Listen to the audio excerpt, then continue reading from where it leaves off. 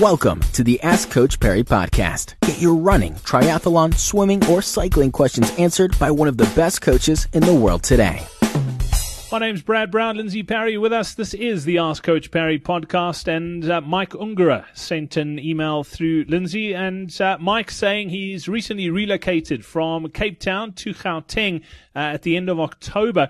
Since arriving in Gauteng, he says he's lost complete interest in running. His first week in Gauteng, he continued on your bronze medal program, but he's battling with his breathing, and he's constantly tired and his legs feel sluggish. He's reached the stage where the desire for running is just gone. He's also starting to eat a lot. His last race was the foot 21 kilometer before he moved to Gauteng. He's 60 years old. He currently weighs 88 kgs, and he says he also sleeps a lot. Have you got any advice for Mike? Hi, Mike. Look, those symptoms are not unusual for someone moving up from the coast, and particularly once you've had long-term exposure to living at sea level. It is difficult to adjust to training at altitude. There is less oxygen around, so all the feelings that you describe are normal. So there are two things that you need to do to overcome that. The first is that with time, your oxygen carrying capacity of your blood will improve, okay?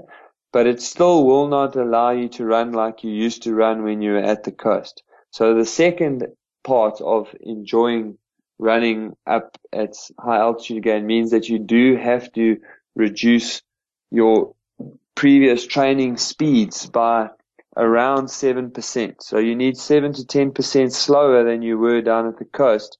And that will have a very similar training effect to running faster at the coast.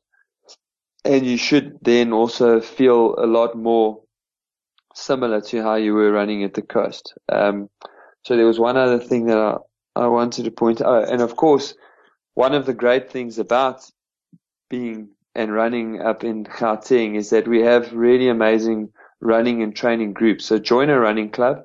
In the Cape, it's just nice to run for the sake of running.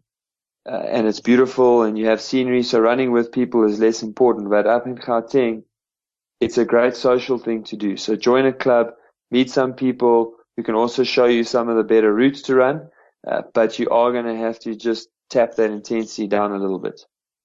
Brilliant stuff. Lindsay, thank you very much. And we're back again tomorrow with another edition of the Ask Coach Perry podcast. Don't forget to get your questions in. All you have to do is head over to the website, askcoachperry.com. You can also tweet us at AskCoachPerry. Thank you for listening to the Ask Coach Perry podcast. To get Lindsay to answer your question, go to AskCoachPerry.com or email myquestion@AskCoachPerry.com.